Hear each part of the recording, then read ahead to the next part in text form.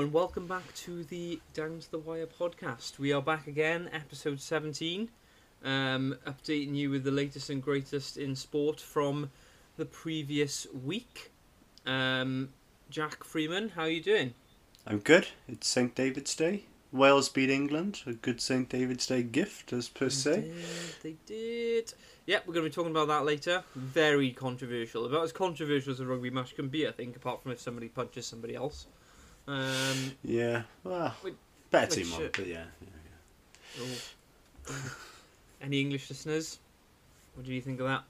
Yeah, we're going to be talking about the rugby later. Going to have a bit of football talk, bit of F1 talk. Going to talk about some of the new liveries. Going to talk about the NFL because there's been some movement there as well. Yeah, it's just going to be a good old sporting chinwag, eh? Mm-hmm. Cool. Right, should we jump right in? Let's do that. We'll start off with the football, I think. As in football as opposed to American, not football.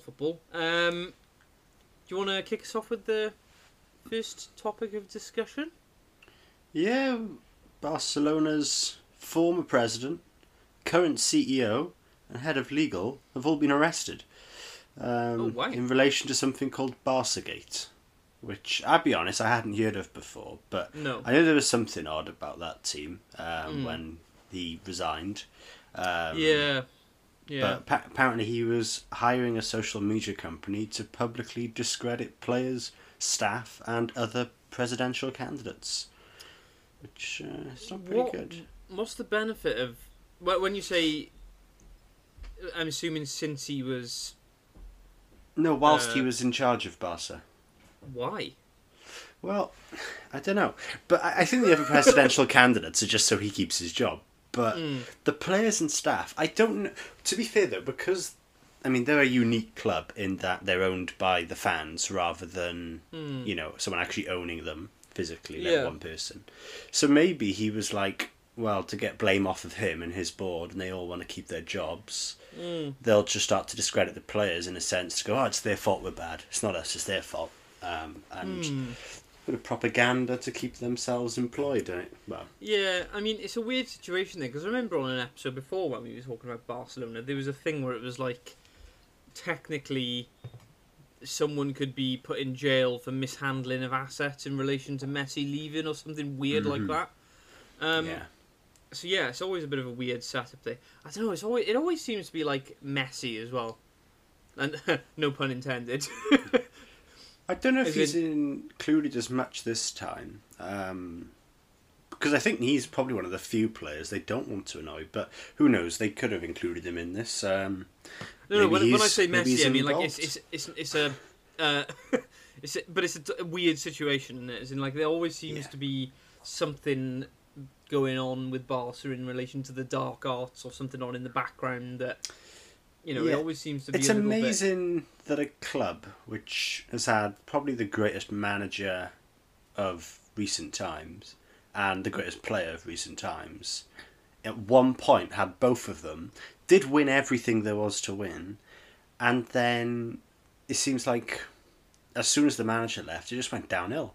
Gradually and slowly, and now it's accelerating how fast they're going down the hill. But it's not going very well. The thing is, I think they had that one season under Enrique, didn't they, where they did the treble. Yeah. Where they did Champions League and Copa del Rey, probably, I'd imagine. And that was kind of a very impressive Barcelona team. But yeah, I mean, but that was the thing with Pep. They won everything. They won all 6. With Enrique, they won all 3. With the next couple of guys, they probably won maybe 1, 2. Nothing. And then now it's really is at that nothing stage. Yeah. So. Well, I mean, the thing is, I think what you're seeing now is the impact of mishandling of money, players, and all sorts for an extended period of time, and this is kind of the result, I guess. As in there was something not that long ago, wasn't there, where they said they're not going to play Coutinho between now and the end of the season because if he gets a certain number of appearances, they have to pay Liverpool more money. Which and they've said, the thing is, it just doesn't make sense to do that. No. I understand what they're doing, money wise, but I think all players dislike signing for clubs which are that orientated on the bottom line. Well, it's because they're in debt, though. It's because they haven't got any money. That's the problem. They've spent their millions. This is the thing. You know, I guess that's the worrying thing for Barca at the moment, is that, you know, like, look, teams go through periods of transition where they need to splash the cash and buy players in. But the thing that's worrying for Barcelona, they've spent their money. You know, as in, they buy Griezmann for 70 odd million or whatever it was from Atletico. They bought Dembele for 120 million, I think it was. They bought Coutinho for 140 million. You know, they love spending big on a player. They love splashing the paint cash. over the cracks. It's like, there's nothing wrong. We can still sign the best players. Yeah. But I mean, those signings had about as much credibility as, you know, City signing a big player. Like at the start, it was like everybody knows where you're signing. Obviously, Barcelona got way more heritage than City, but at the end of the day, you offer anybody that amount of money, they're gonna play for you. Well, and Messi's leaving, isn't he? So, you know, that's... and they signed Frankie de Jong, although Frankie de Jong has actually been pretty good, I think. He's been pretty good in a very poor team. You know, like they bought Paulinho, didn't they? Like, really weird, very bizarre business. But yeah, things were all a bit... And the thing is, as well, is, and it's not like you've got... For example, like Liverpool this moment have got problems on the pitch, right? As in they're struggling, but then they've got good owners behind. Well, I say good owners. They are good owners. Some people would argue that they don't spend enough money. I think they're excellent owners relative to the climate and finances that Liverpool have as a club. But as in generally, you've got stability in the boardroom, I guess. You know, like as much as I dislike the Glazers and do think that it's a bit dodgy what they do in terms of how much money they take out. I mean, I think they're taking out close to $1 billion now out of Man United. But at the end of the day, we had slipped up for a little bit when it was post Fergie, but we are back on track, and I don't feel like it ever got shaky. They were willing to spend the money when they were like, sort of panicking a little bit, and they were like, we need to spend some money to get some good players in because what we got isn't very good, and they were willing to go, let's buy some guys. But it's much better than just buying players for the sake of buying players and not really having a clue what they're doing. They were at least addressing issues at the time. Well, I mean, I guess the thing is as well is you can have toxic situations on the pitch, you can have toxic situations in the boardroom and behind the scenes. The worst combination is when you have both at once, and I feel like that's what Barca have got right now. You know, you've got a group of players who are not playing particularly well. You've got your star man and one of the best players in history who's saying they've said that they want out. You've got, you know, a board that's just kind of all over the place. So it's Messi again, no pun intended. Messi time to be a Barcelona fan right now, I guess. Is Messi... Well, where do you think Messi's going to end up then? Do you reckon he'll stay on, or do you reckon he really is going to leave? No, I think this might finally be the time that he actually leaves, to be honest. Well, let me put it this way. I think if he doesn't leave this summer, he's never going to leave, I don't think. And I think now there's an added thing of, well, clearly Barcelona are going to have to go through a rebuilding phase now. As in, I think... this season, perhaps at the start of the season, there was perhaps that little bit of hope. Well, you know, they have still got, on paper, they've still got good players.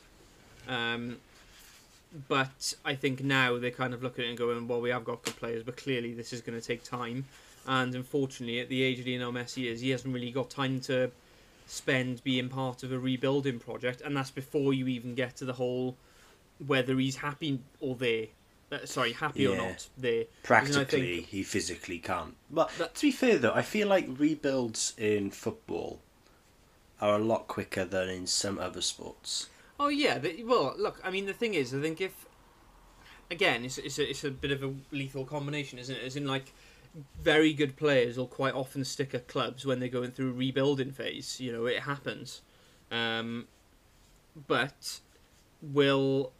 at the age that, you know, Messi's at, with the scale, and that's the thing as well, is in like some clubs go through like mini rebuilding phases, don't they? As in like, you know, you just look at City this season, as in they had a bit of a rough season last season. They've signed a couple of players and they're back on top again. Whereas the state that Barcelona are in, it could take years for them to sort this out. And as one of the best players in history, is Lionel Messi willing to stick around, I guess, and just be part of a rebuild, knowing that he's probably going to win.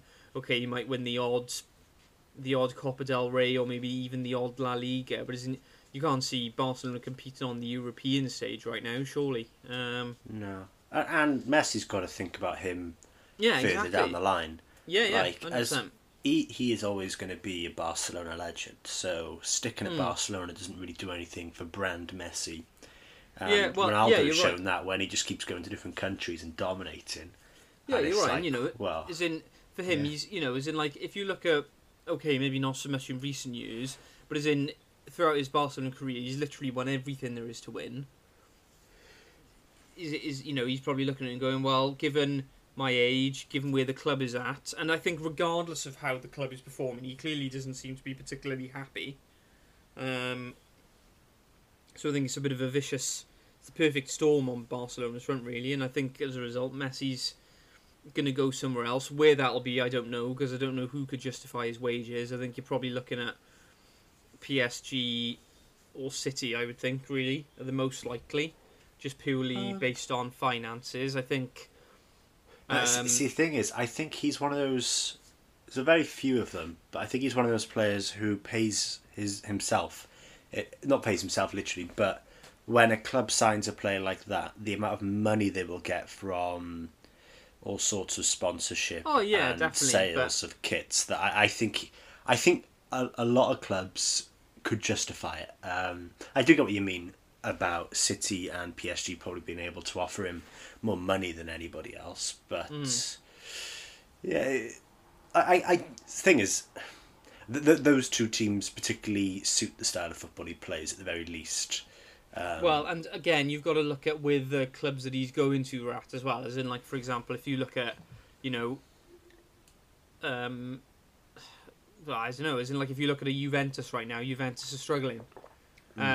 If you look at, they're not struggling, but as in, if you look at United right now, as in, United the sort of team where, as in, if you put Man City and Man United next to each other right now, and you said, right, who do you think's more likely to be competing and be ahead in the league next year, you'd probably say City. You'd probably do the same with Liverpool and City, and you'd probably still say City based on how they're playing right now. With PSG, okay, the league is kind of not particularly important, but you'd probably look at it and go, well, if you look at the talent there, they could be going for a Champions League. They've got an Argentinian manager as well, which would probably go well with Messi. So yeah, I guess he's got to kind of balance up where he's going with... well, it depends what he wants, isn't it? Exactly. Does he want the 100%. trophies? Does he want the money? Does he want the branding? Oh, yeah, well, that's what I mean. Is in, like, with the greatest respect, I think if it was purely a money game, I think you could straight away throw Man United in the hat, because Man United clearly have a lot of money. I don't think it's them. Yeah. No. Just purely because City can do everything United can do, but they've got Guardiola, and that link instantly makes them more attractive. I think the thing is that Man United, in the last couple of seasons, have kind of gone away from that kind of big marquee signing, haven't they? They've kind of gone for like players like Bruno Fernandes and Aaron Wan-Bissaka. Not necessarily like players you go, whoa, look at those immediately. But just guys who really do a job. And yes, exactly. Do well. That's all I want. So, but and I think he's probably going to have to balance a couple of things up. But so I would say probably City or PSG. Yeah, I guess we'll have to wait and see what happens. Maybe even goes back to Argentina, but I doubt it. Who knows?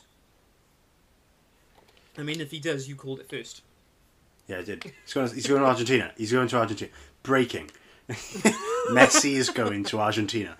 There we are. Right, should we move to the Premier League? Yeah, can do. Should we talk about Liverpool? Yeah, I've seen a lot of stuff. Mostly BBC and Sky. Sort of the way they phrase things, like I saw them phrase Liverpool closing in on top 4. Now I thought that headline is beyond deceiving, because to say they're closing in on top 4 almost insinuates they're getting there, they're almost there. It's like they lost 4 on the bounce. I don't think it's that way. I think they've stopped the downhill in a way, and they're back to But- where they were. But I think this is the thing, is in, we've said this so many times, the league table this season is horrifically toxic. As in, 5 points can mean like 10 positions, that sort of thing. I don't know literally, but you know what I mean. And I guess this is what I've kind of been saying, is in most other seasons, if you had said, based on what's happened in the past couple of weeks, will Liverpool get top 4? I'd say absolutely not. But we're 2 points off top 4, despite this horrific run of form. And okay, we're probably going to have to rely on other teams dropping points. But again, based on how this season has gone, for example, you look at Leicester and Arsenal on the weekend, as in going into that game, who would have predicted that? Not me. Well, the thing is, sorry, go on.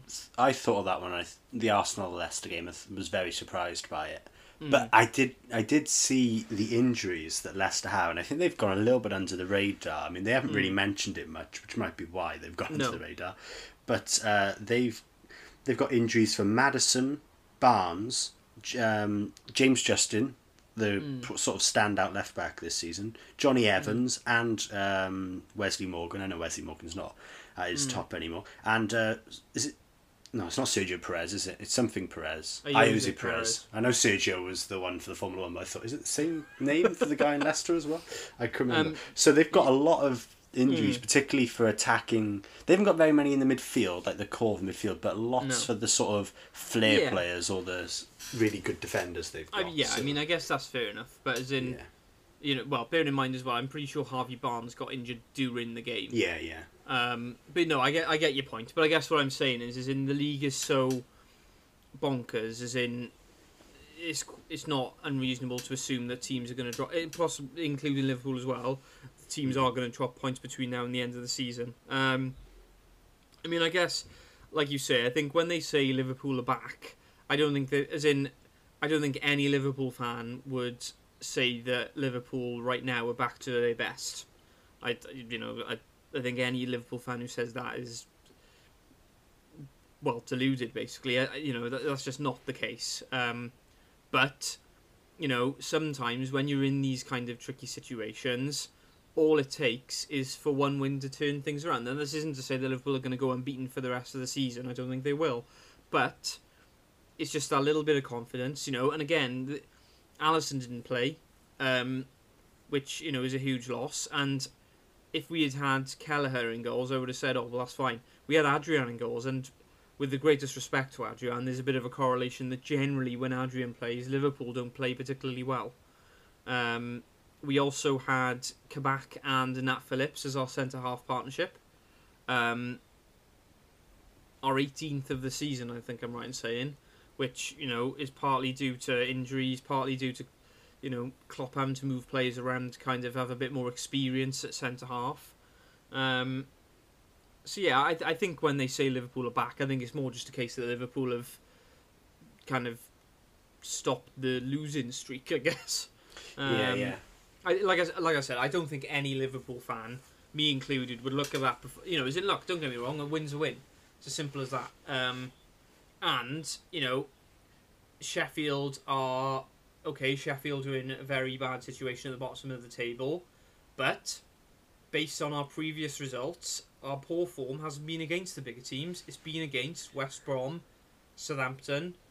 What other ones did we lose recently?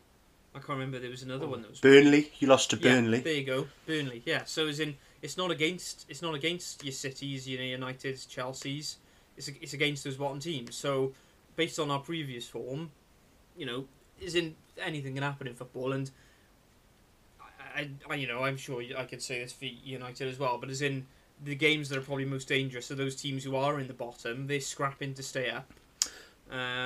Although I will say, you do mention that you don't lose, you haven't lost, you haven't struggled as much against the big teams. You lost Man City 4-1, Leicester 3-1, and Everton 2-0 in your last, the 3 games before Sheffield. So those are all bigger teams. Yes, but if you look at the amount of points we've accumulated, as in I saw a table earlier today, and I think if you look at the points accumulated by a top 6 team against the top 6, City are top, followed by Liverpool. Oh, I know. United are probably right at the bottom of that because you don't try to win them. United are bottom because you've just been drawing them, and Yeah. that's I think the tactic there is as long as the other team doesn't win, they don't get many points. And I think Well, it's a bit of a conservative. negative one. It's conservative, and I think for the perfect one for me was when United played Liverpool a couple of weeks ago. Okay, if on paper you said United get a draw with Liverpool, I think it was at Anfield as well, wasn't it? Was it at Anfield? Yeah, I think it was. Yeah. As in on paper you look at that and go, good result, really, don't you? Well, not good result, but as in you think, well, draw's a draw, Liverpool are Liverpool. Whereas at the moment, really, based on how they're playing, you'd probably back United to go and get 3 points. So Yeah. But I mean, I guess what I'm saying is Liverpool have stopped the rot. There's positive signs, but they're not back. When I say back, as in they're not back to their best yet. But we'll have to wait and see on that, I guess. What do you think they'll beat Chelsea this weekend? Thursday, sorry. I mean, as in United versus Chelsea was hardly vintage. Tell you what, up until the penalty decision, it was a really good game. Both teams going right at it. I'm sure it was a after good that, game. yeah, it was really boring. But as in, and who knows? Like I said, that Sheffield game, okay, it's against Sheffield, but like I said, a win's a win. So for a lot of those players, it might just be that little confidence boost that they needed, really. And hopefully Jota will be in contention to play, and if Jota could be back, I think that would be a huge confidence boost. So yeah, I mean, I'd be reluctant to say Liverpool are going to win. I mean, obviously, I don't think it's quite as clear cut as that, but I think it could go either way, really. To be honest, I think it really could. I know that Chelsea have been playing well recently. Beaten in 7 or 8, I think now. Yeah, a bit of a streak. But I think Liverpool's would, as things are at the moment, I think Liverpool would suit being underdogs, which I mean, given current form, they probably are. I would say so. We shall wait and see what happens. Mm-hmm. There we are. Shall we move on to the next topic of discussion? Yeah. Right. So, like we just said, United Chelsea on the weekend. I didn't watch the full game. I did see highlights, though. Like you said, it looked like it was a fairly decent game, but kind of maybe fizzled out a little bit. I guess neither team wanted to lose. Do you think that's fair, or do you think that's a bit harsh? You know what? I don't think either team went into that game thinking we just don't want to lose. Just from the way they went into it, in a sense, right at the beginning, both teams properly went for it. I mean, Chelsea had about 2 or 3 really good opportunities. One where Giroud was so unlucky not to score the header.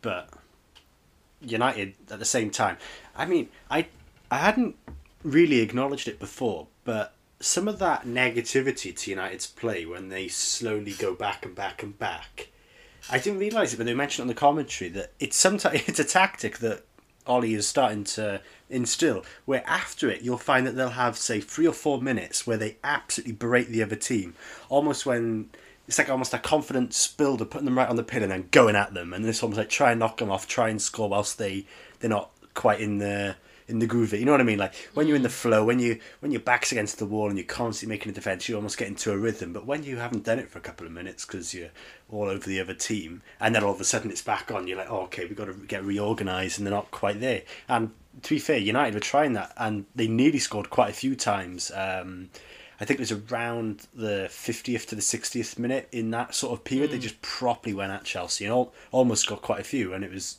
quite unlucky they didn't score. But yeah, it was a decent game. Yeah, as in, I've seen some headlines that have said that, because Bruno Fernandes now, I don't think he's scored or assisted against top 6 this season. He got a goal in the first few seconds of the game against Spurs, but he hasn't done anything since.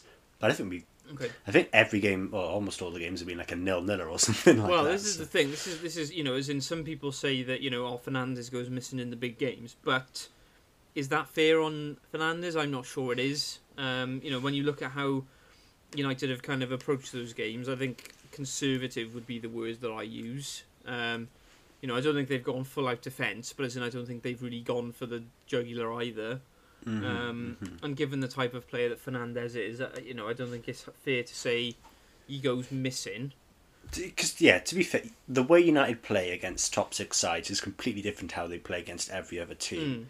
But even if he went missing, I wouldn't care because, I mean, his expected goal involvement this season is 18.5 goals. That's more than any other player in the Premier League.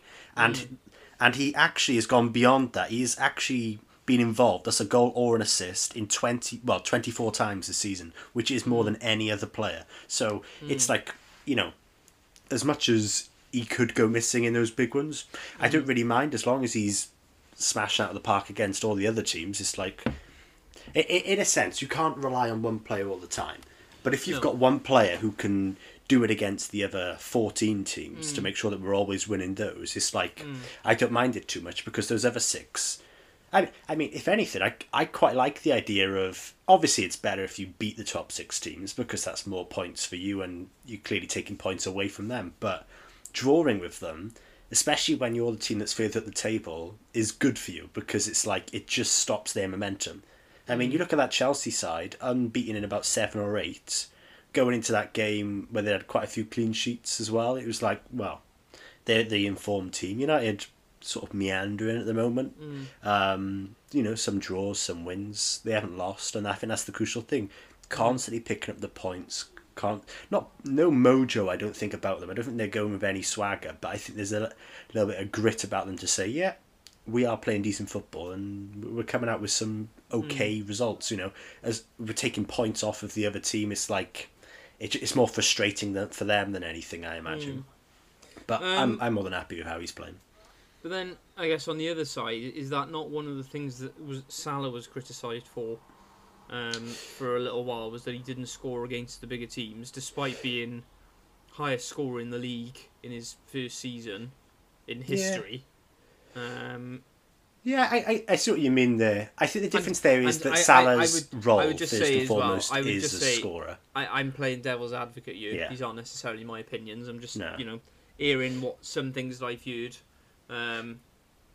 But the thing is, though, that Salah is a goal scorer. I mean, I'm sure he probably got a fair few assists in those times, but no one mentions it because Salah, first and foremost, is judged on his goal scoring ability. I mean, he will score at any opportunity. Sometimes not to the benefit of Liverpool's play. Sometimes he should pass and he doesn't. But he's a strike. Well, I don't know if you call him a striker. He's a forward, so he's meant to score. I mean, Fernandes. Obviously, he's towards the front end of the pitch, so you'd kind of hope he'd get some more goals and assists. But I think the reputation around Salah came from the fact that I think it had been 2, 3, possibly even 4 seasons where he was getting that sort of, he couldn't score against United.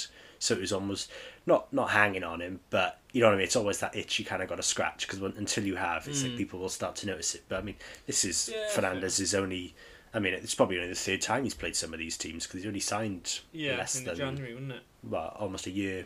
Well, probably about 14 months ago now. So, he hasn't really had a bulk of time to score against a lot of these teams. But yeah, this season United haven't done much against the top 6, but they've stuck around in the games and they haven't lost them, which is, apart from, to be fair, they lost to Arsenal and they lost to Spurs. And the thing is, when we lost to Spurs, we lost big.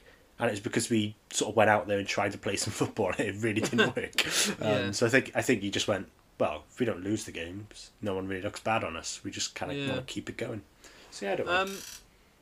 I mean, it'll be interesting to see when/if United get into the Champions League, how Fernandes does, really. Because we've only seen him against... Because I guess the Champions League is a bit of a different animal, isn't it? And you can't really afford to be too conservative, as in sometimes you have really got to go for the win. It'll be interesting to see how he performs there, I think. I mean, to be honest, I didn't see... I haven't got BT Sport, so I haven't watched them play in the Champions League when they're in the group stage. But we did play Paris Saint-Germain and RB Leipzig, both two decent Champions League sides. Obviously PSG more than... Leipzig, but I did see how he played, so I don't really know how to rate him on them. But I get what you mean. Until you're in the Champions League, you don't know how good they are. Consistently, but, I mean, as in like Is it, as in I think it's more of a kind of, I guess, because he's not been perhaps as prolific against the top 6. At the moment, there is that kind of oh, well, get to the top six, you know, whereas when he's in the Champions League and he's performing consistently, yeah, obviously it would help him to be in the Champions League at the very least, and being in the Europa is not great. No. But I don't know. I don't think I rate any player less or more depending on if they play in the Champions League or how well they play in it. Because I wouldn't say, for instance, De Bruyne has ever done particularly amazing in the Champions League. I mean, I think he actually's got the most assists this season in the Champions League, so maybe I'm contradicting myself a little bit. But I don't think I've ever looked at a De Bruyne appearance in a Champions League game and thinking, okay, he's done something really special. Yeah. Maybe against Real Madrid, I think when they beat them maybe 2 years ago or something, he was particularly good then. But I mean, De Bruyne's reputation and class is completely built off of his performances in the Premier League as a really dominant player. So I don't think it tarnishes Fernandes in any way not to be dominating the Champions League. No, I mean, perhaps it's perception more than anything, because I think if you see, you know, somebody have a dominating performance against, you know, an opposition team member who is, you know, like a rival, I guess, or someone who you compare them to. I think if one person dominates the other, that kind of gives you an idea of where they're at. Whereas I guess with Fernandes, because he's not having that at the moment, it's difficult to compare him to, you know, as in you can't, because United haven't done as well against the top six, people compare and say, oh, well, Fernandes goes missing, and because you haven't got the Champions League, he hasn't got that opportunity, I guess, then is probably the best word, to kind of put himself on the biggest stage and say, yeah, this is what I'm all about, against the best of the best, kind of. But that's not taking anything away from him, you know, as in there are lots of, you know, if you really wanted to, you could probably take that argument with Luis Suarez at Liverpool, as in he never played for, I'm trying to think, he never played for Liverpool in the Champions League, which is a weird thought. So I guess you don't, there's an argument that, you know, I don't think anybody looks at defenses. Yeah, I don't think anybody looks at Harry Kane and thinks he's not very good. Even though he made a Champions League final, it's like, I don't think he was the reason. I mean, it was Lucas Moura who got all 3 goals against Ajax, and you know what I mean, other players have bailed him out in those situations. And I think we mentioned it, was it last week or the week before with Ronaldo? It's like he doesn't always perform on the bigger stage. Point, he just is consistently really good. I mean, Messi's never won a World Cup, and it's like, I don't think that ever tarnishes him either. Even, you know what I mean? It's like, you get these big players, and sometimes they have so few opportunities to do it on the big stage that nobody really, you know, that's not really where their reputation's built on. Obviously, the greats are probably built on it more so, in a sense, the fact that they do it on those stages. But I mean, you look at a guy like Gareth Bale. It's like he was amazing for Real Madrid in some of those Champions League finals. I think 2 of them, he was quite crucial on them winning it. I mean, you got the one where he's got that. Well, did he get 2 against Liverpool in that final, or was it just the one overhead kick? No, he got the 2. He got the overhead kick and the one that was directly at Karius, which he managed to parry into his own net. And then you had the Champions League final against Atletico, where, of course, well, it was Sergio Ramos who got him back into the game with his header, but I think it was then Bale who scored the second in the extra time, which kind of put them on course to winning that game. So, and you know, Ronaldo hasn't done that, so I don't think anybody looks at Ronaldo any less. No. So I think he's fine. I think Fernandes will be fine. Fair enough. Right, we've got one little bit left about the football, and then we'll move on to our highlight of the week. Fulham. Yeah, they're unbeaten in 5. Yeah, it's not a bad. Bad stat, Jack. That you could have had that for your start of the week. I could have. I found a better one. I did. So I'm happy to waste this one away already. But they're 18th, unbeaten in 5, 3 points off safety. Newcastle are kind of doing the opposite. They've lost 3 of the last 5, and they've only won 1 of them. So Fulham are doing what they need to get safety at the moment. They're not losing games. They're constantly picking up points. Although, have you seen their next run of fixtures? I'm guessing it's not very nice, by the way you're talking. It's savage. Let me see if I can find it. I'm pretty sure it includes like United, City and Liverpool. Oh, that's just wrong. It's Tottenham, Liverpool, Man City. There you go. That's not nice. Well, to be fair, the last 3 games and they're over and done with, and then they've got Leeds, Villa, Wolves, Arsenal. Well, all winnable games. I mean, the thing is as well, as in like, I mean, City they're probably not going to win, but as in Spurs and Liverpool is probably about as good a chance as Fulham are going to have, right? At the moment, the way they're playing. I was saying that Spurs were actually really good on the weekend. So yeah, who knows? But yeah, as in, I mean, I guess the argument is that you'd assume that if Fulham are going to lose those games, the teams around them are potentially going to drop points in those games. It's all about how they kind of face off against each other ultimately, I guess, isn't it? Yeah, I mean, and that's the thing. Well, West Brom did a very good job of winning on the weekend. 'Cause I think Big Sam said he needs 6 points out of his next 3 to have a realistic chance of getting up, staying up. Yeah. And they've got 3 from the first one, which is good. And that was against Brighton, I think. Yeah. And Yeah, it was. That did you see the? Oh, actually, I was going to mention the free kick. Spoilers. But, yeah, I won't do it then. We'll move on to that in a bit. But yeah, it's a difficult one because as much as I want to believe Big Sam will keep them up, it's very hard to believe they're going to stay up if they don't start winning games soon. Yeah, I'm with you on that one. If they don't win, I can't remember why he mentioned these next 3 games. I imagine it because they're against the other teams around them. Yeah, they got Everton and Newcastle, and then Palace.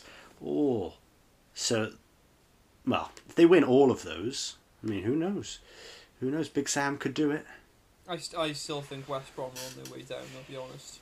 I don't think there's been quite... It's too big a gap, isn't it? I don't think there's been enough of a turnaround, as in, like, okay, some things have...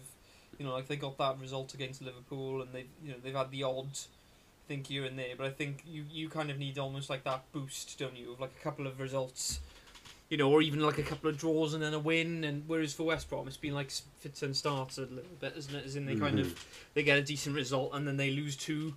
And then they get maybe like a draw, and then they lose another 2, which is not. It's not quite enough, I don't think. Yeah. So we'll see, though. I guess we will see. Right, should we do our highlight of the week? Let's do that.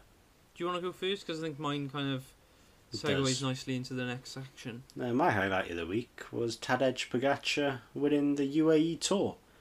He was the guy who won the Tour de France on the last stage last year, and well, that was right at the end of the cycling season, and I mean, obviously, you've got to be pretty sensational to win the Tour de France. So it is never going to be just a one tour wonder where it's you don't see him again, because I don't think you could possibly do that. But he's won again, and this UAE Tour was the first big race of the season, because it was the first one which had all of the big teams in it, and it was a multiple day. I think it was a 7-day tour, so not as grueling as a 21-day tour. But he went out there, he won it, and on he marches. On he marches. It's a pretty good highlight of the week, that. Thank you. Right, my highlight of the week was Lewis Rees-Zammit's face after that second try was awarded to Wales. Oh, yeah. Instantly, as soon as he knocked it on, he saw he was gutted, and then it was just like, well, okay. Oh, hello. I'll have that then. Thank you very much. It was just box office, and from that we move on to rugby. Now you've put this first thing here, the first point. Now I've not seen this. Clearly, I'm an aficionado when it comes to rugby, but I spotted it today on the BBC Sport that Cardiff Blues are being rebranded as Cardiff Rugby. That was any reason for that? What did they say? They did. Let me try and find it, because I it's hardly big news. Apparently. Well, it just seems a little bit random, to be honest, to me. I'm going to find out Welsh Rugby. Yeah, here we go. It's the only name which has survived since the inception of regional rugby 18 years ago. Okay. Which I didn't know that. So yeah, they're changing their name. They're keeping the same badge and the same colours. So they're just changing their name. It's rugby. I mean, it seems like a waste of time and effort, to be honest. I don't think anybody's gone out of their way to buy new or old merchandise for the either new feel or vintage feel of having the old one, because it's... I mean, the thing is, I think this is part of the problem with regional rugby, right? And I'm going to go on a bit of a tangent here. As in, like, for example, if you're someone who lives in Bridgend, which is where, where we are both from, you're kind of smack bang in the middle of, well, in between Cardiff and Swansea, right? Now, in terms of rugby teams, I wouldn't associate myself with the Cardiff Blues because I'm not from Cardiff. On the other side of the spectrum, I wouldn't associate myself with the Ospreys because I'm not from Neath or Swansea. And that right there lies the problem with regional rugby, because you like kind of disassociate with which teams you support. Mm-hmm. Yeah, I feel I've always felt quite strongly about that. Like I think it was much better when it was kind of just like you had the Bridgend Ravens and you had those sort of teams, Well, I was talking to someone at work, and I think he's not a Scarlets fan. Yeah. Or is he a Scarlets fan? Mm. I can't remember. Who's the Scarlets' rivals? What Is it do the you mean, Ospreys? There's Well- teams which dislike each other. The Scarlets have a particular one. I can't remember which one it is. But anyway, he said he was a supporter. Is it the Dragons don't exist anymore, do they? No, the Dragons do. Oh, I can't remember what team it was, Celtic but he Warriors. said... No, I don't think it was them, see. I know that they've closed. I'm sure it was a different one, or a team which moved somewhere else, for instance. Where he was supporting one, and then they shake up the regions, and then you no longer had a team to support, so they had to support another one. And then they were looking because they were looking to introduce a northern North Wales team. Yeah. Well, And merge two of the others. Yes, I think there was like rumours that they were going to merge. I think it was the Blues and the Ospreys. So then you'd have Cardiff and Swansea as one. Then you'd have Llanelli as another. You'd have Newport as the other, and then you'd have the North Walian region. Yeah, it's all just very messy. And the only standing they have to having a North Wales team is that the Georgian North is from up there. I think it was George North. And they were well, that's like the most far-fetched thing. And it was like, no one lives up there. If nobody lives up there, no one's going to go watch it first. You're not going to get much uptake from it. But you look at it, it's like 95% of Wales' population lives in the south. No wonder they've got all the teams in the south. It's like, you can't just have the token one up there to satisfy them, because there's no uptake for it. The thing is, as well, I don't know what the popularity of rugby is in North Wales. Like, for example, if you go to England, like there are parts of England where rugby union is just not really that followed. It's all about rugby league. Mm-hmm. And I don't know what the thing is like with North Wales, but yeah, I guess that's interesting actually, because you're right. As in, like, before the I'm trying to think now. So you had Neath Swansea Ospreys, you had the Llanelli Scarlets, you had the Newport Gwent Dragons, and then not that long ago they became just the Dragons, the Scarlets, and the Ospreys. So yeah, the Blues were the only one that kind of have been the same kind of since the inception of the regional rugby. Yeah, it's interesting. Yeah, I don't really understand why they changed the name, but they have, and that's all I can bring to the table on that. In summary, we still don't understand why they've changed their name, but there we are. Anyway, moving on from that, sticking with Welsh rugby, but we're talking about international rugby. Wales beat England. Hey! But there was a bit of controversy. So I think we'll just dive straight into hang on, let me get my words up right now. Dive straight into it is what I was trying to say. Right, first try. Well, I say first try. First controversial try. That was the first try, though, wasn't it? Sorry? It was the first try and the first controversial try. Yeah, it was actually. Now I think about it. Yeah. It was the first try of the game. Mm-hmm.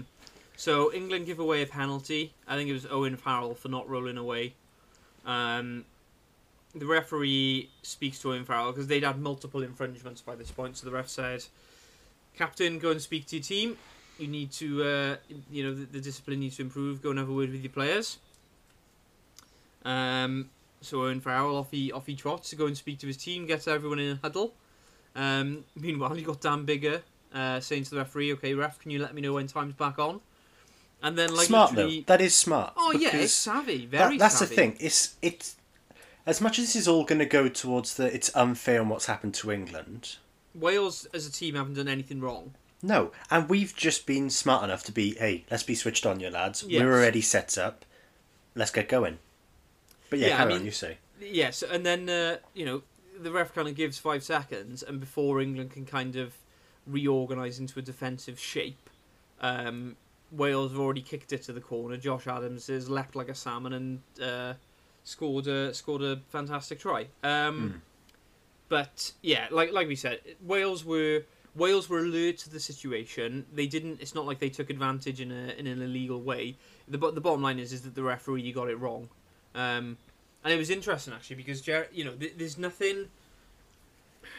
It's a tricky one because by the laws of the game, the referee hasn't technically done anything wrong.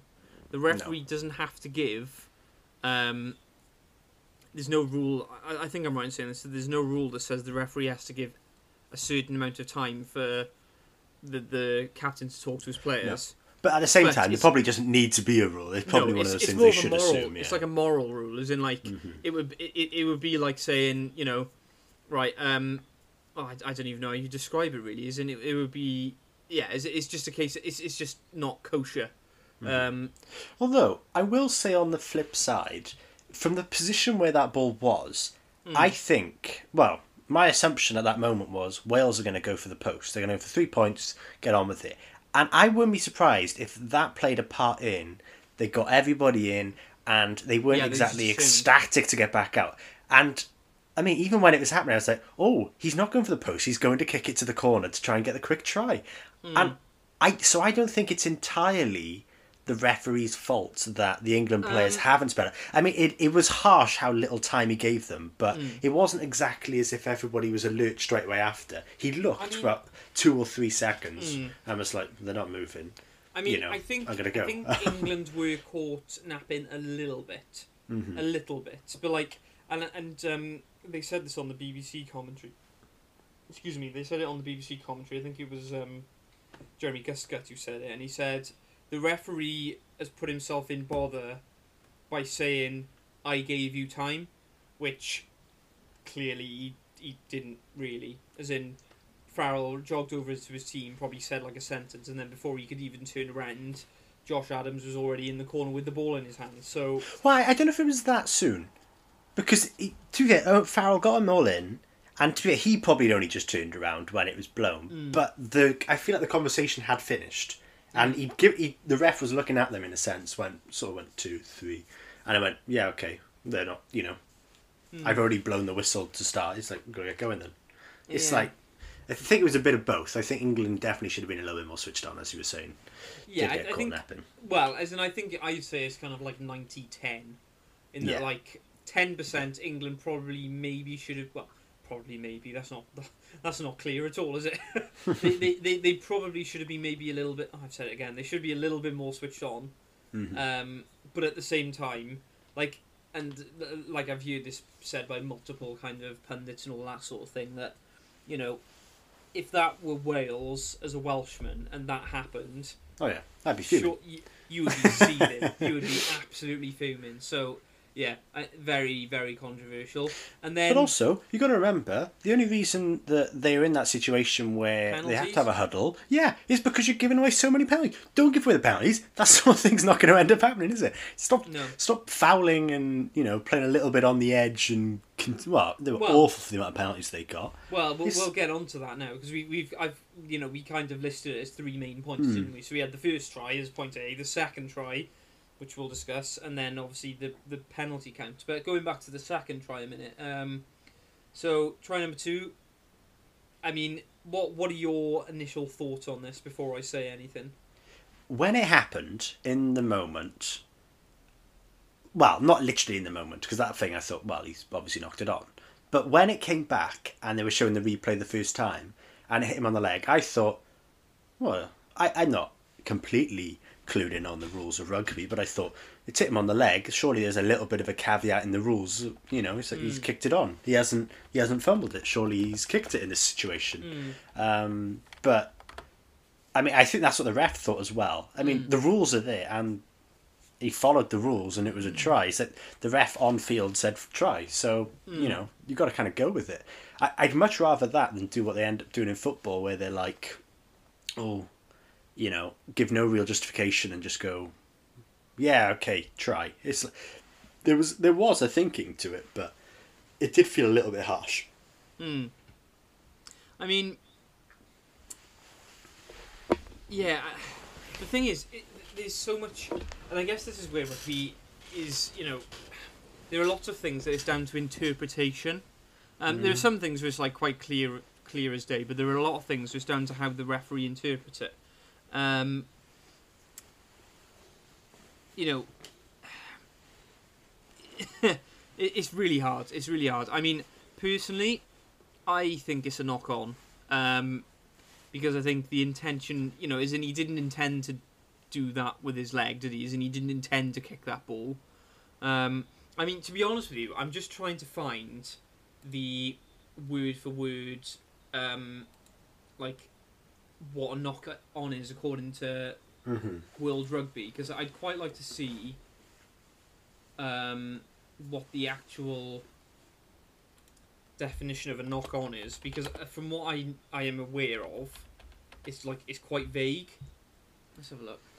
To be fair, though, as Right. well, it's, When a player loses possession of the ball and it goes forwards, or when a player hits the ball forward with the hand or arm, or when the ball hits the hand or arm and goes forward and the ball touches the ground or another player before the original player can catch it.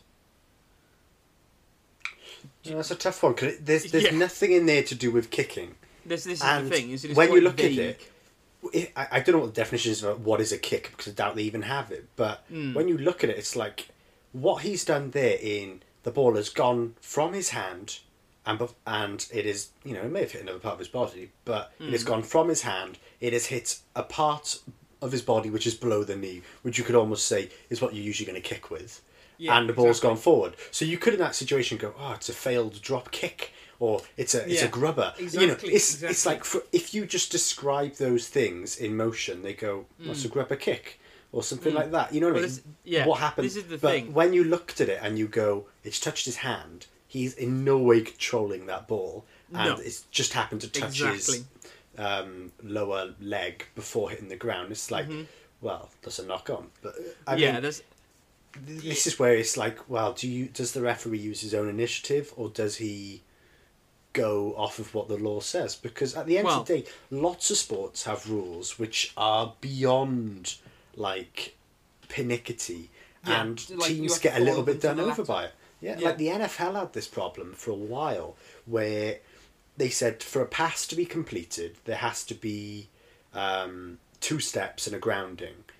And for a while, it was like players would quite clearly catch the ball, land, and then the ball might slip a little bit. But it's like they caught it and they went, "Oh, well, he didn't survive the grounding, so we're not going to give the pass." And lots of times you'd have touchdowns which were not given because of it. And it's like, that's complete, you know, it's complete nonsense how that isn't a touchdown. Yeah.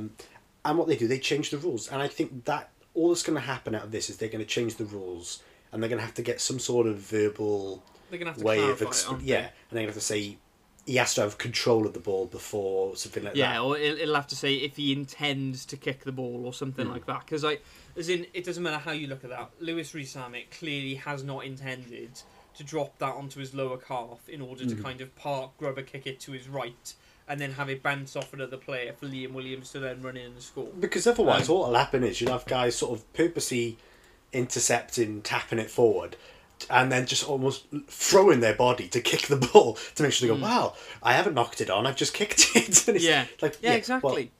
And it's like, well, it's a grey area in the rules. If you haven't got black and white rules, this sort of thing happens. And I think, to be honest, the first one I can understand England being upset by, but the second one, I don't think they can be upset with the referee as much as they can just be upset with the rules. And they go, yes. Sometimes you've think just that's got to fair. take it.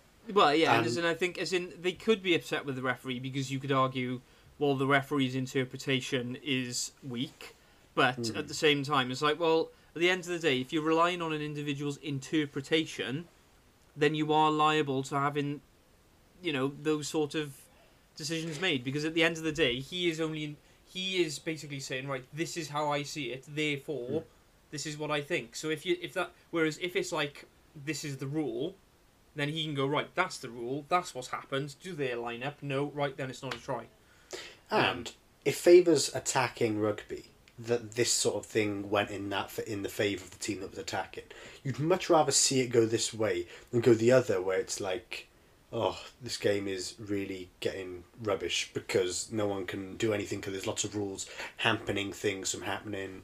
Stuff like that.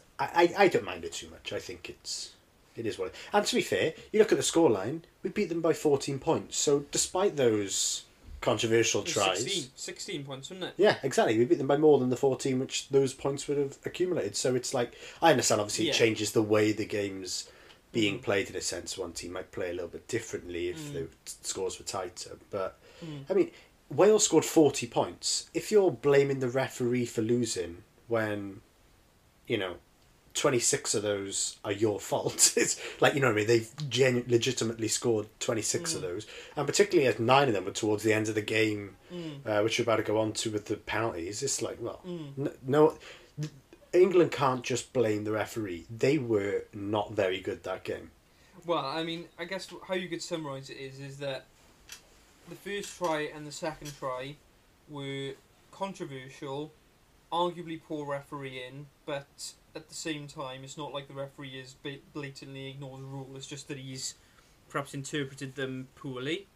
But ultimately, like you said, the gap at the end of the game, and again, you can't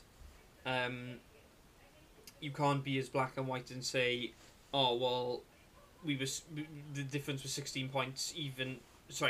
The difference was 16 points at the end. So even if you take those 14 away, we still win by 2. Like you said, there's the flow of the game and how England are playing, their mentality, all that sort of stuff, which obviously you can't predict. But England didn't really do themselves any favours. As in, like, with the hour mark left, they were level. As in, they were still in the game with 20... And, like, in rugby, 20 minutes is a long time. Like, all it would take is for... Well, as England showed, all it takes is 3 infringements, and that's over a try. Well, the issue is, those infringements were so obvious. Like, I'm not a rugby person. I watch the game, obviously, because I quite like watching the international stuff.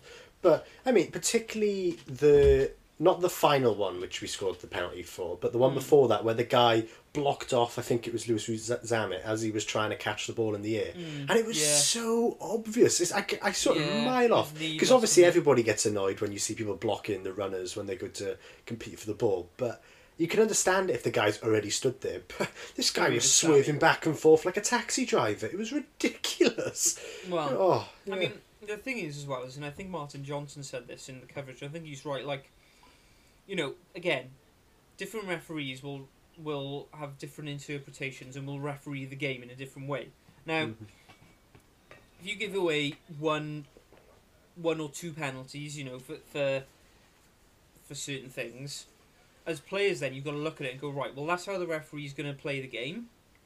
Either we've got to play a different way or we've got to hang back a bit, and play slightly differently.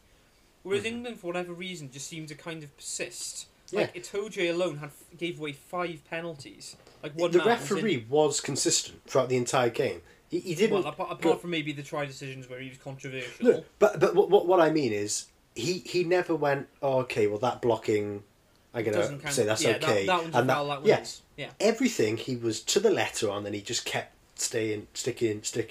He never started to go, okay, I'm going to get more and more lenient because I'm getting influence. He stuck to his guns and he kept doing it. And England just kept going, yeah, okay, we'll just keep trying to break the rules. And he said, well, he's going to keep catching you then, isn't he? If you think about it, as in, like, I'm sure we've said this before, as in rugby, like Sean Edwards, when he was Welsh coach, said that if you're giving away 10 or more penalties in an international game, you don't deserve to win because the discipline is not good enough. Itoje gave away 5 alone. Like one man gave away 5 penalties. Like, if every member of that team gave away 5, they'd be on 75 penalties as a team. That's ridiculous. It's like, there's no way that someone should give away 5 on their own. And the fact that they didn't even get yellow carded. I mean, England can say that they've been sort of done by those 2 tries. And to be fair, the 2 tries are worth more than just 10 minutes of sin bin. But, I mean, Itoje, he was on the end of the pitch at the end of that game. I was thinking he must have had a yellow surely. Well, it was weird because I don't know, perhaps whether it was because of the areas of the pitch that were being played in, that before the first try, I mean, the reason that Gauze made Farrell go and speak to his team was because he said multiple infringements with, you know, and the idea of that surely is he's basically saying, cut it out or someone's going to go. And then they repeatedly infringed multiple times after that and no one went. So I don't really understand what happened there. But like I said, maybe it's maybe it was just because of the areas that the infringements were committed in. He didn't think it was worthy of the yellow cards, and that would be fair enough, I guess. But I mean, I guess what I'm saying is Wales played well, I think. Personally, I think Wales did play well. England were unlucky with both of the try decisions, I think. But at the same time, England just didn't do themselves any favours with their discipline. As in, with 20 minutes left, the scores were level. And then by the end, there's a 16-point swing. You know, if it wasn't for the penalties, I genuinely thought England probably played a little bit better than Wales. Sorry, I just banged my desk there. So if anyone was sleeping, I hope you're awake. Yeah. Sorry, go on. But yeah, I thought England actually played better than Wales in large. At points, it yeah, was just, I think they did. It was just the fact that they kept giving away penalties, which meant Wales could, I mean, as Sam Robertson said, gain 50 metres every single time you commit a penalty, or they could go for the points. And it just, you know, Wales did score 4 tries, but I don't think, well, 2 of those tries probably shouldn't have happened. The one at the end is sort of, you know, no one really, it was just a bonus point one, which, you know, good for Wales, but didn't matter in the grand scheme. It wasn't a game decider, no. Yeah, and it was kind of like Wales just consistently got lots of 3 points because England just consistently gave away penalties. If it wasn't for that, England were far more deadly get within the final third. When they got the ball, they were really good. This is the thing, is in when they scored that try at the end of the first half, I was watching it and I was like, this isn't good, because we've basically been gifted. Well, I say gifted, as in we've been very, very fortunate. And you've still got to be in the situation to be gifted. Yes, exactly. When I say gifted, it's not like it, you know, as in, we were very, very fortunate in how we got our 14 points. And you were looking at it and going, England are I think it was 17-14 at the time. I think we're England ahead.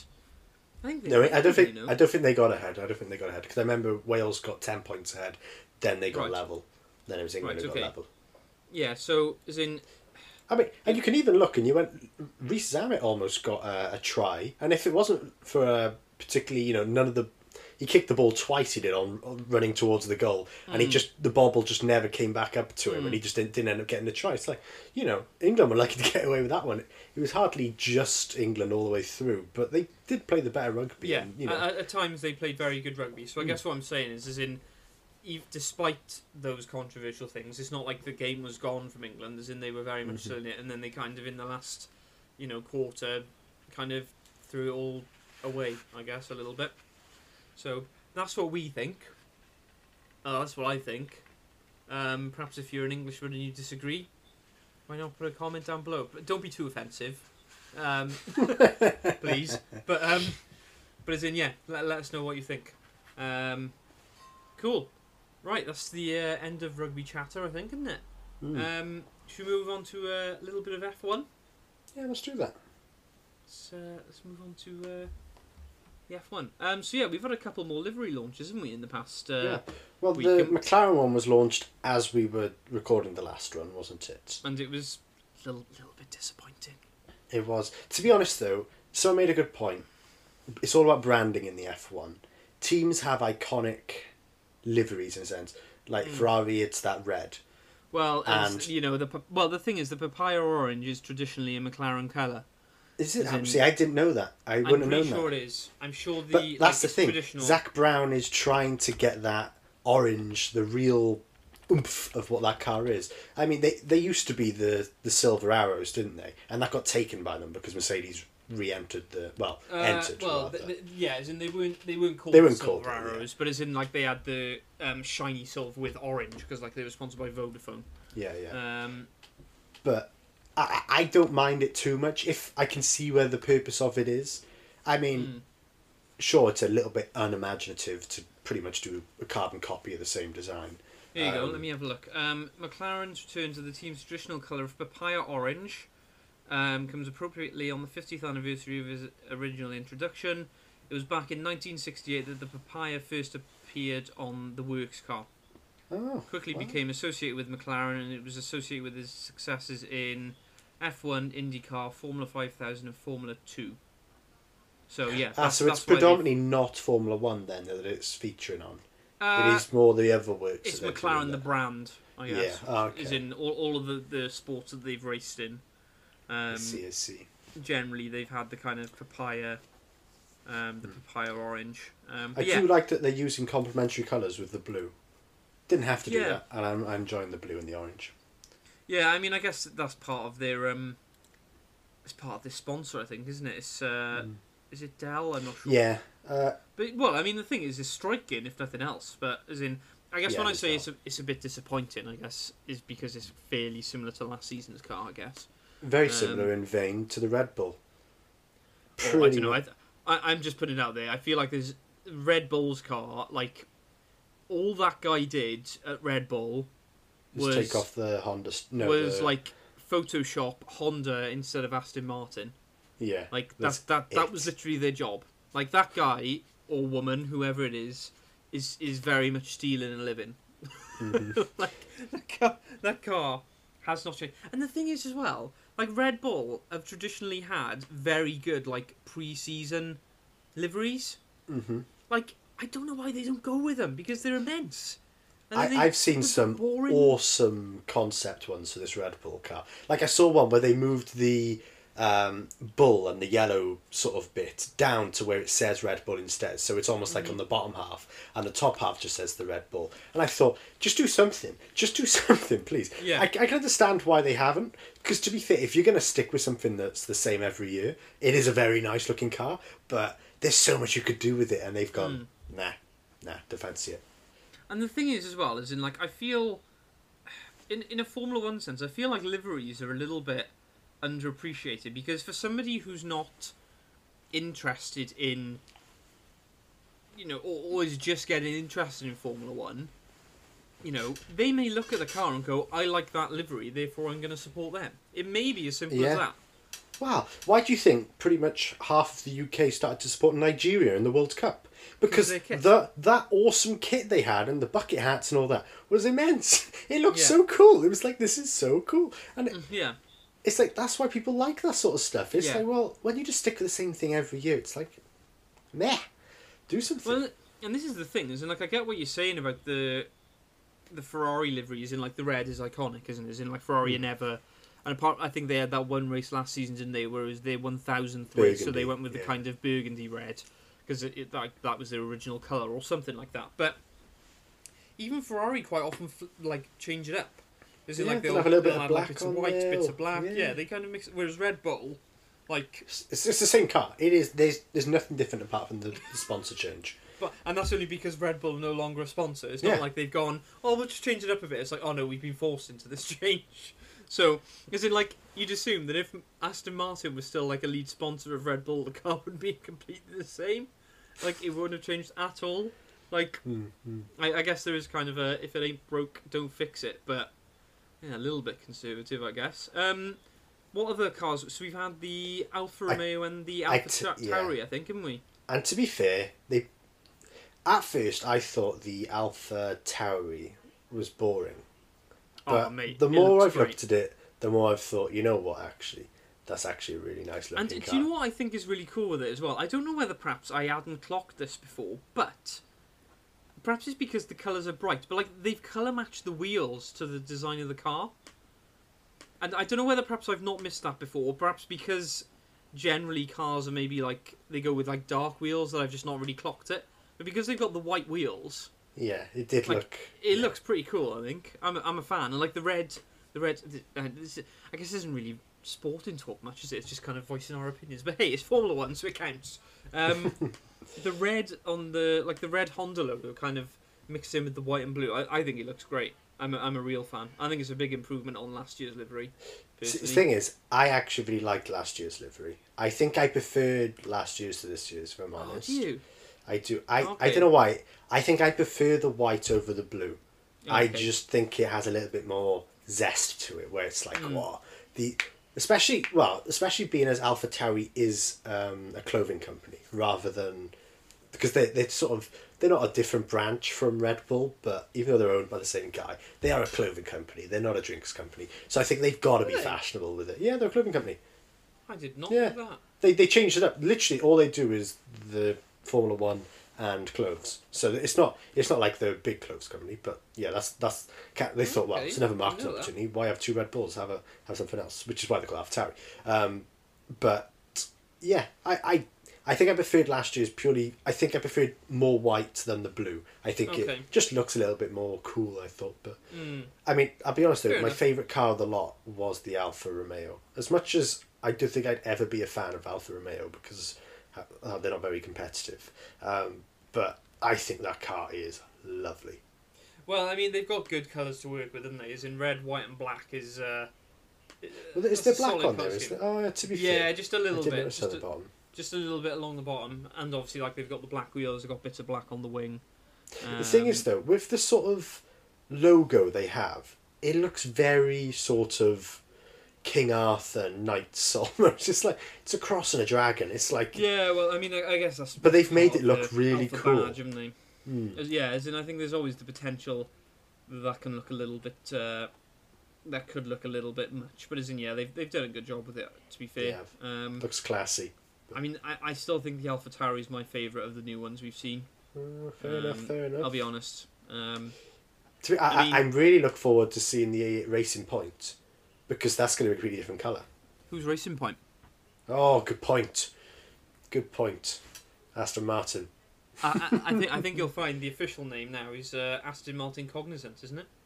Is it actually? Yes. Oh, Aston yeah, Cognizant Martin, is on everything, but yeah. Aston Martin Cognizant Formula One team. Ow! I've just whacked my desk. Oh, again. of course, and Not doing very well Alpine. here. Yeah, Alpine. Alpine are changing. Yeah, so there'll be a couple of new And colours. it'll be interesting to see what Mercedes have done because they've like shown a teaser, haven't they? Where it's like They have. It's like black three going colours. into silver. Yeah. I black mean, into they have the silver red and- on there anyway, don't they? Because they have the red because of I think it's because Yeah, of Niki Lauda. Ineos. Oh yes, no, it is Ineos. Yeah, it's You're right. Ineos, Yeah, yeah. sorry, but they have the red Merc logo, don't they? In memory of Niki Lauda. But no, you're right. The main bit of red is because of Ineos. And to be fair, the silver doesn't look half as cool as the black. That No. black looks so cool. So I'm not surprised they've gone, well, we've got to go with the silver because we're silver arrows, but let's go majority black. And they've gone, yeah, this looks cool. There we are. Well, it'll be interesting to see what happens with the other liveries. Mm-hmm. And you've got another point here in relation to Formula One, which I've not seen. Well, this is because nothing reported it apart from Twitter, which isn't Okay. really reliable. But it was from So people ignore who what we're basically. about to say. Well, no. The people of Saudi Arabia were reporting this because it very much was sort of washed away. Nobody wants to talk about it.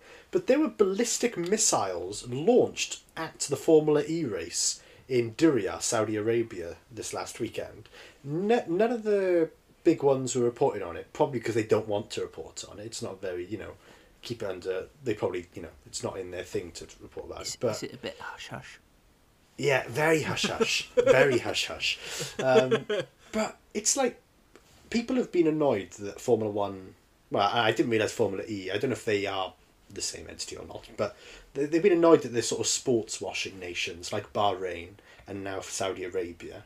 And it's like, I'm not saying, you get what you deserve. They should fire ballistic missiles at it, but it's like it's no surprise that you get protests or stuff, escalating when this sort of stuff happens. Like it's very obvious that they are just getting paid huge amounts of money Yeah, to put definitely. the sport there just to make the appearance of the country look good when some Yeah. of their human rights stuff's awful. So, yeah, I don't know why Formula One has still got the race going on there. If this is true, I mean, because none of the big ones report it, you don't know if it is true. But if it is true, I mean, if I was a Formula One driver, I would not want to be racing at that weekend. No, It seems a little bit No, too it's- touch and go. little bit controversial, isn't it? Yeah, I mean, I don't know. It's a bit of a tricky one. I mean, the thing is like realistically, how many Formula One fans are you gonna have at the Saudi Arabian Grand Prix? Like, yeah, I don't know. Perhaps I'm just speaking. Perhaps I'm just thinking from a European perspective. Perhaps there are a lot of fans from Saudi Arabia. I don't know. Mm-hmm. Maybe. Perhaps I'm being harsh. Well, Maybe every team in Formula One is European based, isn't it? Well, yeah, I think like at one point, like 5 of them were based in England alone. So yeah, and I mean, I guess traditionally Formula One is it's a European sport. Yeah. You know. Well, Ferrari's Italian. They're the oldest team in there. Yeah. Most successful teams. Well, when you think you've got Ferrari Italian. Well, more broadly, you've got Ferrari European, Mercedes European, Red Bull European, Aston Martin European, you know, Alfa Romeo European, McLaren. Haas American, McLaren Yeah. European. And as I say, the Haas is probably the worst team as well. Apart from Williams, but I mean, I think Williams is more because they haven't got any money. Yeah. Yeah. So as in, yeah. There we are. Right, should we do our shock of the week? Yeah, do you want to go first? Yeah, I'll go first because I think yours segues very nicely. So my shock of the week, which we were gonna mention earlier, but then I kind of said no, don't mention it because it's my shock of the week. Was the Brighton VAR chaos. I watched this live, and no, I didn't, but I heard about it. I was like, "What is going on?" It was bizarre, but I think the right thing happened at the end of it. So there's a free kick, Brighton are taking it, and the referees looked up, and I think he thinks in his head, I've given them enough time to get ready. And he blows his whistle to start. And then the Brighton guys went, "You sure?" Well, no, I think the Brighton players before he blew his whistle were like, "Can we go, can we go, can we go?" You know, almost like we want to do a quick one. And then the referee's blown his whistle. And then when they've gone and struck the ball, he's instantly gone, "Hang on, no, I probably didn't give them enough time." So he's blown the whistle again before the ball's gone into the net. Now the referee in that moment said at first, "No goal, no goal. It's just unfair what I've done." And I think obviously Brighton were like, this isn't fair. You know, you blew the whistle, we played the ball. And the referee went, "You make a good argument. I've been influenced by the players. Yeah, okay, I will give you the goal." So then they all run off to the halfway line. Then obviously the Newcastle players, was it Newcastle? Or was it West Brom? It was West Brom. It was West Brom, wasn't it? Yeah. Then the West Brom players went, whoa, you just let them influence you. And they were sort of arguing for a bit. And then VAR came on and said, "Hey, you know the second time you blew that whistle, you blew it before the ball went into the net. So regardless what you want, whether you want to give him the goal, because they have done a quick one, you blew the whistle before the ball went in, so we have to stop the play dead there." And the referee can't do anything at that situation. He's blown the ball dead before it's gone into the net. So then they go back and they say, "We're going to have to take the free kick again." And it's like, good gracious. Like, you can see what then, just to top it all off, Brighton then take the free kick and miss. Yeah. Yeah. It was... It would be, if they'd have scored, my goodness, I can't imagine what the reaction would have been. But yeah, they didn't score. But thing is, I can see what Lee Mason's thinking. He watched he saw him take the free kick and then instantly thought, "I've not given them enough time." And in hindsight, he shouldn't have blown the whistle again, because it's like, you've made a mistake, but you kind of just have to live with it at this stage. Like, you've blown the whistle to start. You can't then go, they've been so clever that it's caught the other one out, and it is what it is. You were a part of it. The ball's gone in. But then, to be fair, because he blew the second whistle, he is stuck by the rules there and gone, "I'm going to have to give it." As much as he didn't want to give the goal... Absolute chaos. As much as he didn't want to give the goal, and it's like, well, the rules are the rules and it's gone in, so I have to give it. And then he went, "Well, actually, the rules are the rules. I blew the whistle before the ball went into the net, so the rules are the rules. We have to take this again." Oh, man. Yeah, very confusing scenario. But I think the right thing was done, because, to be honest, I don't think he gave West Brom enough time in the situation. So, just to clarify, it was goal, disallow goal, goal, not a goal, retake free kick, not a goal. Yeah. Perfect sense. That logic, though. Anyway, moving on. Your highlight of the week. Shock of the week. My shock of the week was JJ Watt, literally minutes before this podcast started recording, signed with the Arizona Cardinals. Oh, He's a very good defensive end from the Yeah. Houston Texans. He's joining them for $31 million. I don't know how many years that's over, but that's the same place that wide receiver DeAndre Hopkins got traded to from the Houston Texans. So I wouldn't be surprised if he's rekindling that sort of good times that them two had at the Texans. Who knows? Maybe. Well, actually, I was going to say maybe they try and trade for Deshaun Watson, but they in no way need Deshaun Watson. They've got Kyler Murray, and he may not be as good as him, but he's a very good quarterback. Yes, Although, he's very good. who knows? Maybe they go, hey, we'll give you straight swap, because it gives Texans a good quarterback, but also it gives the Cardinals an even better one, and it gives Texans out, a sort of an out from the awkward situation they're in. I was about to say, moving on from your shock of the week then, am I right in saying that Deshaun Watson still wants out? He 100% wants out. He said he's willing to So- sit out games this season So to make sure why- that he forces it. I mean, perhaps what you've just said there is a very smart move then. Okay, perhaps Kyler Murray's not quite as good as Deshaun Watson, but what's better, having a player who's better on paper but isn't willing to play, or a player who's slightly worse but will play? The thing is, at the end of the day, the Texans have probably the second best quarterback in the NFL Yeah. playing for them. And Yeah, it's like, yeah. as much as he's unhappy and he wants to leave, he is under contract for about another 4 years. So Yeah. they hold all the cards. If he Yeah. doesn't want to play, he will get fined by the club and he won't get paid. So there's no loss to them in just holding on to him and purging his career. But at the end of the day, there's no point in just being petty, because money is no object in the NFL. There's a No, that's what I was salary about to cap, say. and that sort I mean- of means all of the owners are never going to spend too much money. Yeah, and I mean, I guess the argument would be that if you kind of say, right, we're just going to fine him, the hope is that eventually you'll go, oh, well, I want that money, therefore I'm going to Yeah. play, right? And But a is few he- players have is done he- this in the past. But then, is he really in that kind of mindset where he's going to be like, okay, I'll play for you, or is he literally just going to go, I really don't care. I really don't care. I'm not playing. A lot of guys have done this in the past. Le'Veon Bell, notably, sat out the entire season one year when he was on the Steelers team because he wanted more money. The Steelers weren't willing to offer it to him, and he said, and to be fair though, he hadn't signed lots of contracts with them. They were franchise tagging him every single year, and what the franchise tag is, every team gets one franchise tag, and if you have a player who's out of contract and you haven't negotiated a deal with him, you can quote unquote franchise tag him, and what that happens is you agree to pay him the average salary of the top 5 paid players in that position. And, well, depending on what position you are, sometimes it can be good or bad. But in the case of Le'Veon Bell, he was a little bit fed up of it. I mean, it does increase year on year to make it less and less attractive if the player really doesn't want to play for them, in a sense. So that the team eventually goes, we can't afford to play this anymore. But he sat out the whole season, and then the next season he was allowed to leave. Last season, Melvin Gordon, the running back who was on the Chargers, sorry, this is 2 years, not last year, 2 years ago.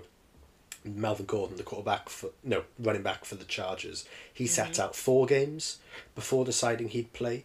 I think you can sit out all the way up to 8 games in a season.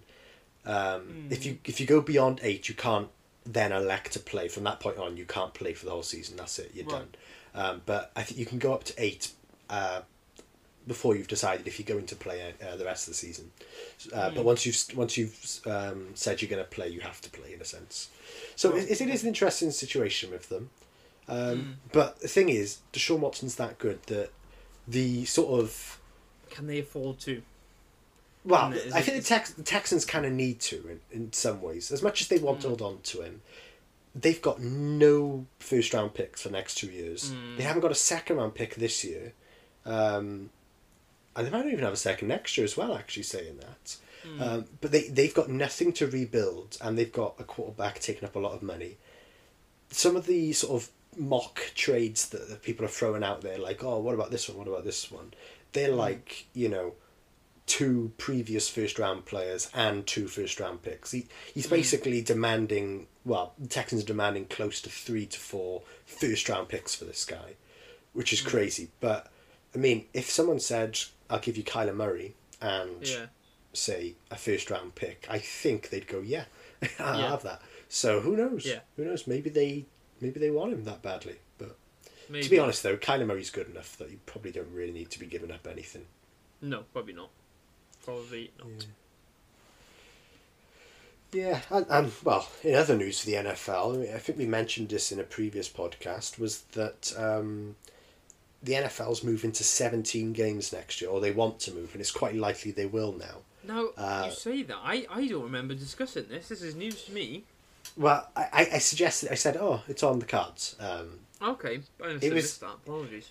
When they do their... Every 10 years, the NFL and the NFL Players Association agrees to a sort of set of terms for the next 10 years.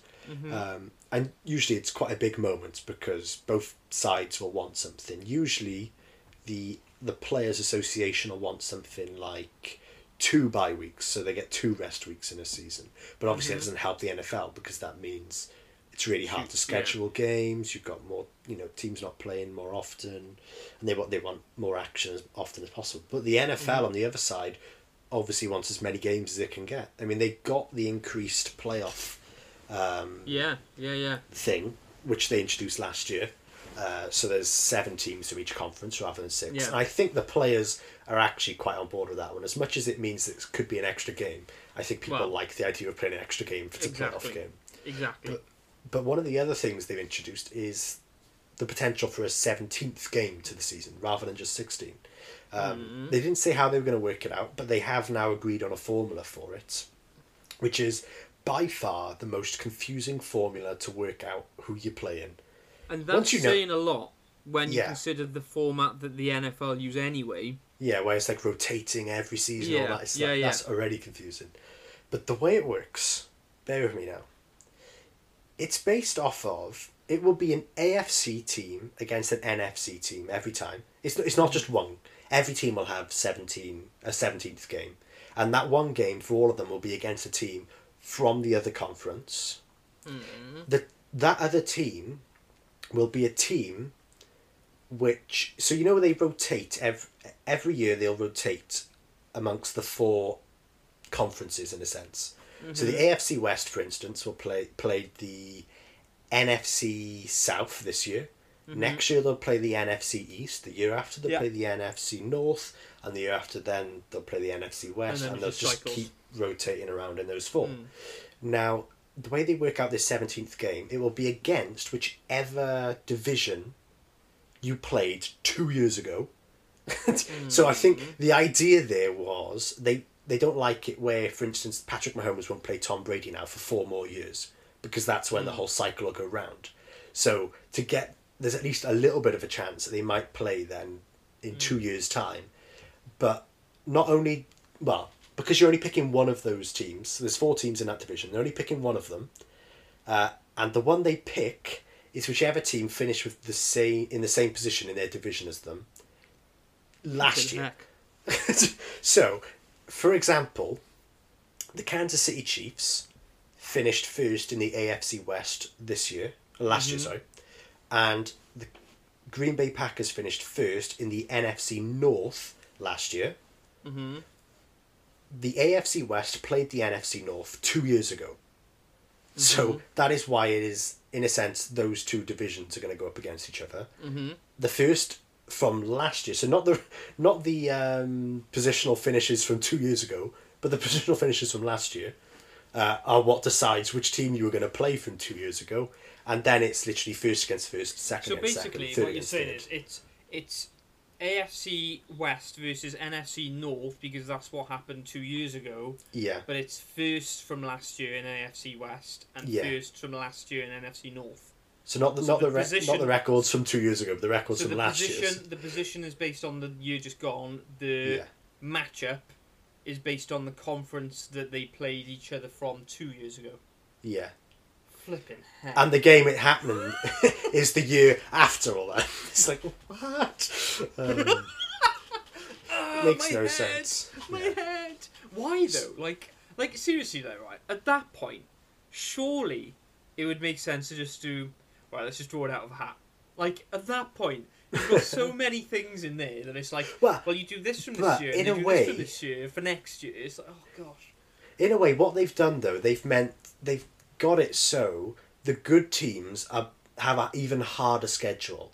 I think that is always one of the things the NFL wants. They Yeah. want it to be harder for the good teams to win as many games as they are, and they want it to be easier for the bad teams who are going to be matched up against the other bad team to be able to win more, to make it a lot tighter, so it doesn't look so massive disparity in finishing and standings and all that. But then also you've now got an odd number of games, which means they're a lot easier to work out playoff seeding because you Yeah, don't get as true. many teams finishing with the same record. Mm-hmm. But also you're playing more good teams in a sense. Yeah. Like, this Yeah, isn't yeah. just, if they'd increased it to 20 games and said, oh, okay, you're going to just keep rotating and it'll be on a 2-year basis and it'll keep swapping around in a sense between those 4 divisions, that would be chaos. That would be way too many games. They said, well, we'll just get you to play the first one over there and you to play the second one over there. So it's not all of them, and it just But means then- that when you play the good teams, you at least have the good... I mean, I think the reason they're pushing it through for this year is because you'll have Aaron Rodgers, Patrick Mahomes. And you didn't get to have that 2 years ago because Mahomes was injured. So it gives you more opportunities to play. Like, But- effectively, you can play Tom Brady every other year from now Yeah, on for yeah, the yeah. rest of his career, which But is then is- good for him. But then, is there not the danger that whoever it's the NFC East that's the dog, isn't it? Like with Yeah. the Giants. So- but then, like, let's be real. Whoever's playing against But it's only the one more first in game. that. But Yeah. yeah, I guess I suppose that's one game out of. what, And also, if you look at it on the flip side, though, or they were something. the dog this year. And to be But in fair, 2 years' time, exactly, they could be really good, but you won't. In a sense, the cycles of how good an NFL team is good for can be a lot shorter than 4 years. So you sometimes don't get those epic matchups. I mean, when the Seahawks and the Patriots were both at the top, that was about 5 or 6 years ago now, where they both were. I think that was the first year Wilson really was good. And that might even have been his rookie year, but they had an epic game. And then it was another 4 years till you got another epic game between them. yeah, And It's a then long time. Seahawks It's haven't been good surprising, isn't it? since. it's surprising. Like, yeah. it is in how quickly, like when you think of how quickly sport can change. Just NFL can change, and when you think about how quickly, as in like 4 years ago, the Chiefs hadn't been to a Super Bowl, No. and then in Well, the last 2 they, years they'd been won twice in a row. one. They literally won the Super Bowl number 4, and since then they hadn't made it for 50 years. There And then you they go. make it, yeah. And they hadn't won a playoff game until they beat the Colts. What was that? 2-3 years ago. Yeah, 3 years ago. wasn't it? Up to that point, they hadn't won a home playoff game in, it was close to 20 attempts Yeah. or something. It was nuts how long it had been. Yeah, as in So- in the 4 years, like teams can go through almost a full cycle, can't they? Yeah, and When you that's think the the thing. players can With the leave and- NFL, you've got lots of teams that are rebuilding, but they rebuild properly in a sense. They literally go down to the ground Yeah. to build back up. You see the Dolphins, they went and almost got the first overall pick. And now this year, they almost made the playoffs. If it hadn't been for a really bad slip-up on the last game of the season, they would have been like number 6 seed or something like that, which is Yeah, crazy yeah. to do just 2 years removed from almost being the worst team. Mm. But when you got other sports like football, where it's like you can go into rebuilds, but you can just buy your way out of the rebuild as well. It's quite easy to do it, but in the NFL, it just doesn't work like that. Especially when you look at teams like the Texans, where your resources isn't money; it's draft No. picks, No. and you've Yeah. only got 7 of them every year, and only one of them is really valuable. It's like it's such a hard sport to get really good at. But yeah. Interesting concept. Interesting concept. There we are. Should we move on to our stat of the week to finish? Let's do that. Do you want to go? Shall I go first, or do you want to go first? You choose. Don't mind. I'll go first. Yeah, you go first. You go first. Gareth Bale's double against Burnley was his first double in a game since September 2019, which surprised me. I heard it on the commentary and I was like, wow, Whoa. that's a really long time. I That is a didn't long realise time. that's almost 2 years now, which is quite surprising That is for a very player of his surprising. calibre. I mean, to be fair, like he didn't play for Real Madrid for I don't know how long because they just didn't play him. No, but the but thing is, still. though, Real Madrid playing such a poor league that you'd think he'd just come on and score 2, but yeah, it's been that long. Fair enough. My stat of the week is that Liverpool's second goal against Sheffield United was their 7,000th in the English top flight, becoming only the second team to reach that tally after Everton, who were on 7,108. That does surprise me because Yeah, I thought that was a good stat as well. one of the most surprising things about that was that I know because I used to own a book which had every league table finish back to like 1898 or something like that. It was well over 100 years. Well, yeah, it's over 100 years. And I knew that because I went back through them all and I spotted that Arsenal had been in the top flight for the longest consecutive period of time. I think they may have just gone over 100 years without being relegated now. And I thought, I'd have thought Arsenal would have been the team to have scored, 7,000 goals. And then I thought, what about Man United? They dominated for so many years. I thought, surely they'd have scored over that many. But if it's Everton and Liverpool, that genuinely surprised me. But yeah, fair play. Well, I mean, I can't say I've counted all 7,000 of those goals, but I guess you'll just have to take my word for it based on where I found the stat from. Yeah. So there we are. Right, that wraps up another episode of the Down to the Wire podcast. Thank you all for listening. As usual, we are on Anchor, Pocket Casts, Spotify. If you're listening on Spotify, why not give us a follow? We're also on YouTube. If you're listening on YouTube, why not subscribe? Perhaps leave a comment based on what you think about some of the things we've said. If you strongly disagree or agree, we'd like to hear, I guess. We're on Apple Podcasts. We're on Google Podcast. Have I done the checklist, Jack?